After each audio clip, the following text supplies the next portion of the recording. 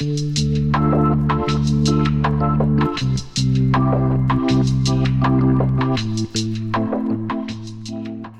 and welcome to a new season of the Marketing Matters podcast. Today we're starting season 4, and as all good traditions suggest, the first episode is episode 1. So welcome to season 4, episode 1. I'm sat here at Gloucester Gasworks as usual with my fellow podcast presenter David Wright. So hi David. Hi there. And it's finally stopped raining today. It's for the last 2 or 3 days, we've gone back into the depths of winter. So it's starting to look slightly better today, which is very much welcomed, I think. So, okay, on to our subject of today, which is planning. And we talked a little bit generally about planning last episode, and we think it's so important, as you've probably gathered from the fact that we mention it in just about every one of our episodes. We've decided to devote the next 5 episodes to the subject of planning, and we have come up with a pro forma, a sort of a model for planning, which we term PIMMS, which, yes, you've guessed it, is an acronym. So, David, you were actually the inventor and author of PIMMS. So what does it stand for? Well, I think before, just to go backwards a little bit, that you said we're going to spend the next 5 episodes talking about planning. I think that's not quite the case, because what we're wanting to do is to recognise that planning, as we'll come back to shortly, is a very important part of the whole business management and development process. Any plan is only any good if you actually do something with it. And I think what we're hoping to talk about over the next few sessions is to look at the concept of not only creating a plan, and hopefully a practical plan, but also something about implementing it and making sure that it happens. And I think that's something that's very close to my heart, because it's so easy to plan. You just decide that this is what I want to do. And it's something I have done several times over the decades. And the danger is that you focus so much on making this plan, and in the words of Del Boy, this time next year we're going to be millionaires, without really thinking about what it is you're going to do to make your plan into a reality. So I think what we're doing over the next few sessions is to look at that, how you can develop a joined up process to set a plan and then do something about making it happen. And I think clearly, the first step of that is to decide what it is that you want to do. And I think it is easy to just be so busy doing stuff that you don't stop to think about why you're doing it and what it is you're trying to achieve. And I think the heart and perhaps the first stage of any plan is to ask yourself that question: why am I doing this? What is it that I want to achieve? And I think when it comes down to planning, that has got to be your first step. Yeah. Just before we go into that, so, I mean, you've said about the fact it's not just about planning, and you're right. If you look at PIMMS, actually only the P is planning. The rest is all about how you're actually going to use that plan. But I don't think you actually said what the PIMMS stands for in all of that. So okay. Well, is that because you can't remember? I think I can remember. Planning, implementation, monitoring. You can't remember. So planning, implementation, monitoring, management, and then sustaining. Yeah, okay. So I wasn't quite, I've forgotten which way around the M's were. Yeah. But yeah, it's right through the process. What we want to talk about over the next 5 weeks, yes, it is around the planning process, but it's actually about right through the process of how you make those plans work with your business and actually make them have a difference within your business. It's actually about how to work towards achieving a sustainable business, because that's, I guess, that's what you fundamentally what you're trying to do. But it might be that you're trying to achieve a sustainable business, but as we were saying, it's about the question of why you're doing it, because it's likely to involve quite a bit of your time. So hopefully you're going to achieve something that you want to achieve out of it. Yeah. And we would very much advocate the idea of going right back to first principles. And I think you mentioned before I so rudely interrupted you and put you on the spot about what it actually meant, was go back to first principles about why you're in business. And we know a lot of our listeners are owner-managers of business, and it's by their own choice that they're doing what they're doing. So I think the first question you should be asking is, why are you doing it? You know, what is it that gets you up in the morning? Would you say that was a good starting point from a planning perspective? I think it is, but I think you've got to be careful not to go down the cliched route of saying, I want to make money, because actually money is only ever a means to an end. Yeah. And I think you've got to look past the idea of having a super chunky bank account and think, well, what is that going to enable you to do? What is it that if you can make that money, what is it that you want to do with it? Yeah. And I think to go further than that even, I think you need to look at it in a number of different ways. And I would certainly have, if you were going to write it down on a piece of paper, I would have 2 columns. I would have business goals and I would have personal goals. And the two are often related. And it might be that your aim is to be the next Richard Branson or Bill Gates or Mark Zuckerberg and build some mega corporation. And it might be that actually what you want is to build a safe, secure income for you and your family. So those are 2 very different and extreme alternatives, both of which are perfectly valid. I think there's a lot of fixation on businesses must grow all the time and they've got to get bigger and bigger and bigger. And I think if that's what you want, that's absolutely fine. But maybe it's not what you want, and it's not what you have to do if you don't want to. And that comes back, I think, to looking at what your personal goals are and what do you want out of life? Yeah, I think the personal goals are starting, but I think you need to move fairly quickly onto your business goals around, because they're the really relevant ones when talking about developing business plans. So, and I think again, it's an age-old idea, but I think when you're looking at goals and business goals, they need to be smart in the acronym phrase. And I think the world is falling too much into acronyms, but I think this is one that is really relevant. The idea that they should. Now, I'm going to have to challenge. I've got to remember what SMART stands for. And I'm going to really struggle here. They need to be specific, measurable, actionable, realistic, and timed. Yes. So I think between us we managed to get there. But I think actually by focusing on making sure your goals are smart means you don't end up with these really wishy-washy goals like I want to be a millionaire or. Well, I think to be fair to Rodney Trotter, to Del Boy Trotter, when he said what he said was, this time next year we'll be millionaires. Yes. Now, so actually it's specific. Yeah. We'll come back to actionable and realistic. I think it's the realistic maybe the one where it's measurable and it's timed. Yeah. So it ticks a number of the boxes. But the question is how realistic is it? And that comes down to looking at how you plan to achieve it. Yeah. So I think that would be a perfectly reasonable, smart goal if you weren't Del Boy Trotter, I guess. And, there was a vague chance you might be a millionaire in the next 12 months. But I think it does illustrate this idea that, yes, when you look at a goal, you've got to look at all those different elements and decide if it ticks all of the boxes, then it's a good goal and one that you can certainly take forward. I think Del Boy was always very optimistic and hopeful that something might turn up. And it is always the case that something might turn up. And I think over my business career, I would certainly say that things do turn up. And sometimes things come out of left field, and sometimes they're good and sometimes they're not so good. But from a planning perspective, you can't just plan for luck. No. It's nice when it happens and to be ready to make the most of it, absolutely. But no, plans must be something that you can actually work on. Yeah, absolutely.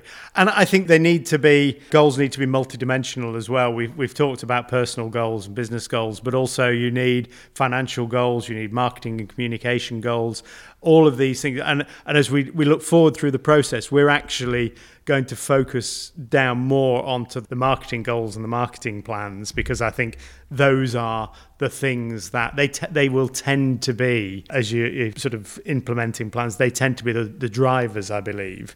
Well, if you come back to my mate Peter Drucker and his comment that business is all about marketing and innovation. Absolutely. And so I think that's why marketing is so central. And I have to say, I talk to clients and colleagues, and the number of times where I've heard people try and set goals that kind of ignore marketing.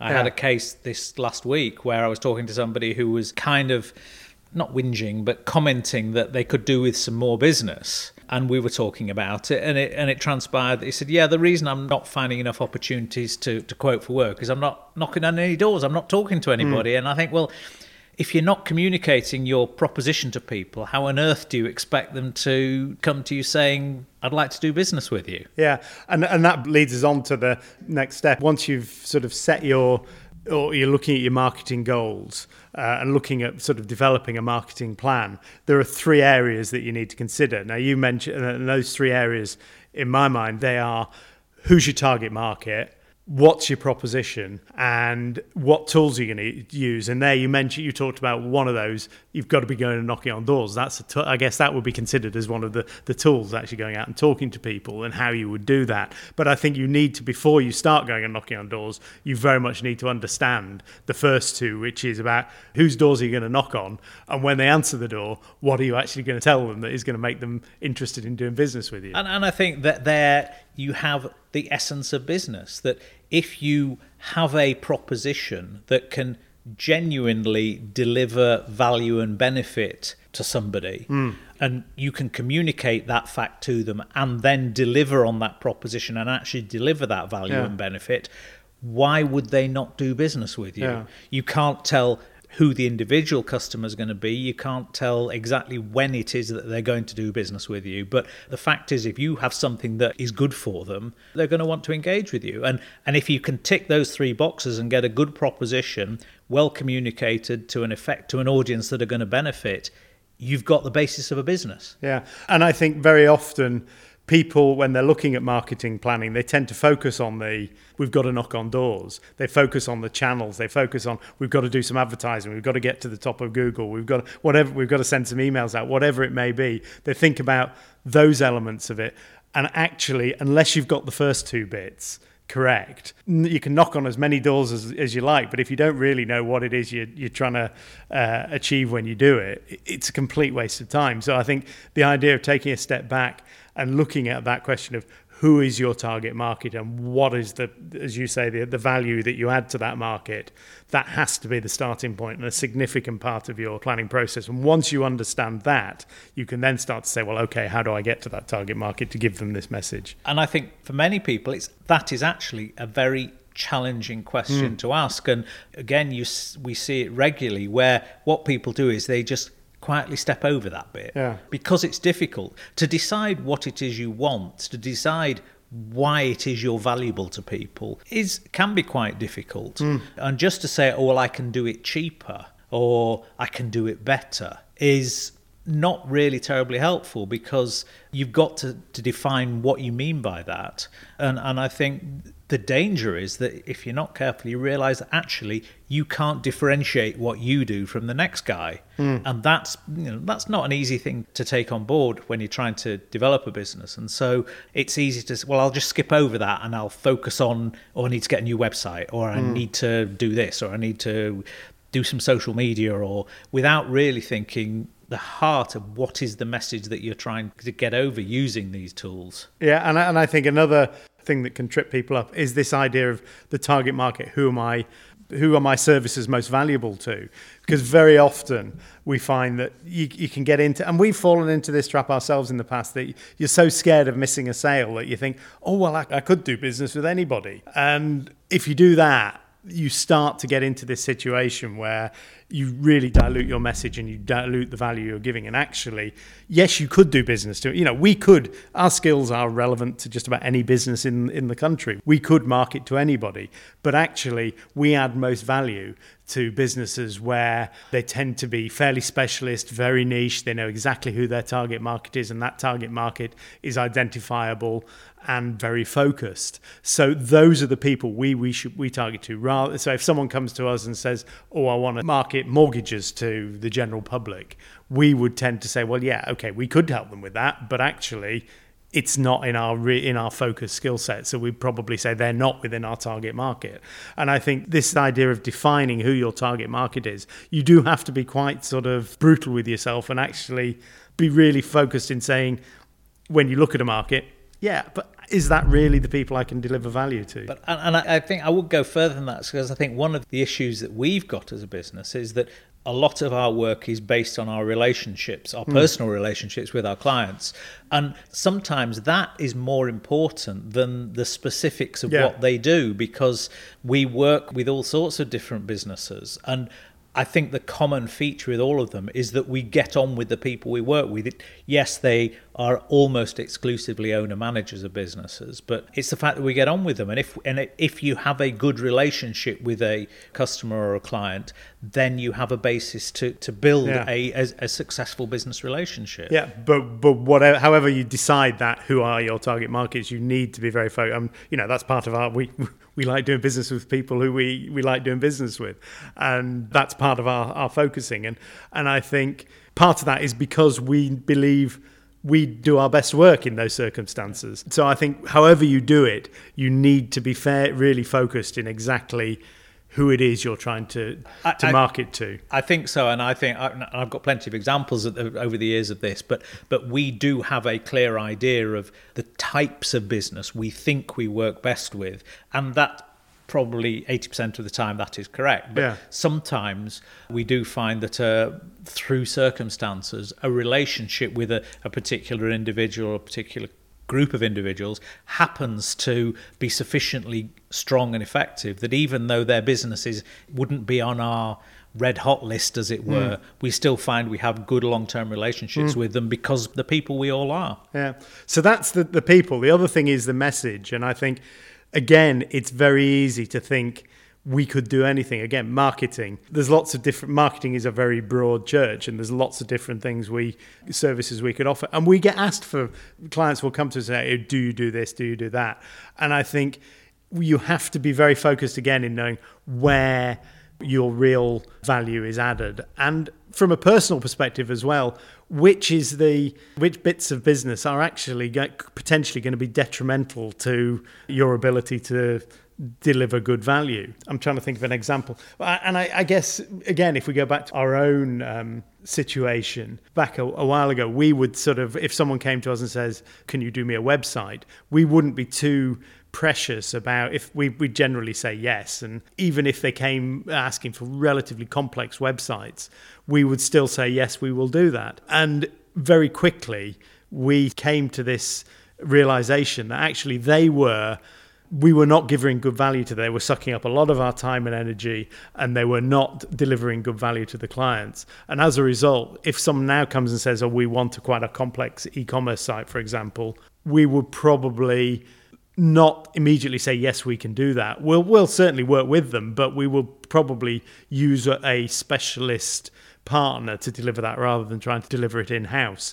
And I think that's part of this process of deciding what you're good at and where you can deliver the real value, and where actually some people would be better off working with somebody else who could deliver an even better service. Now, I think you actually, I overheard you on the phone this morning saying just that to a client.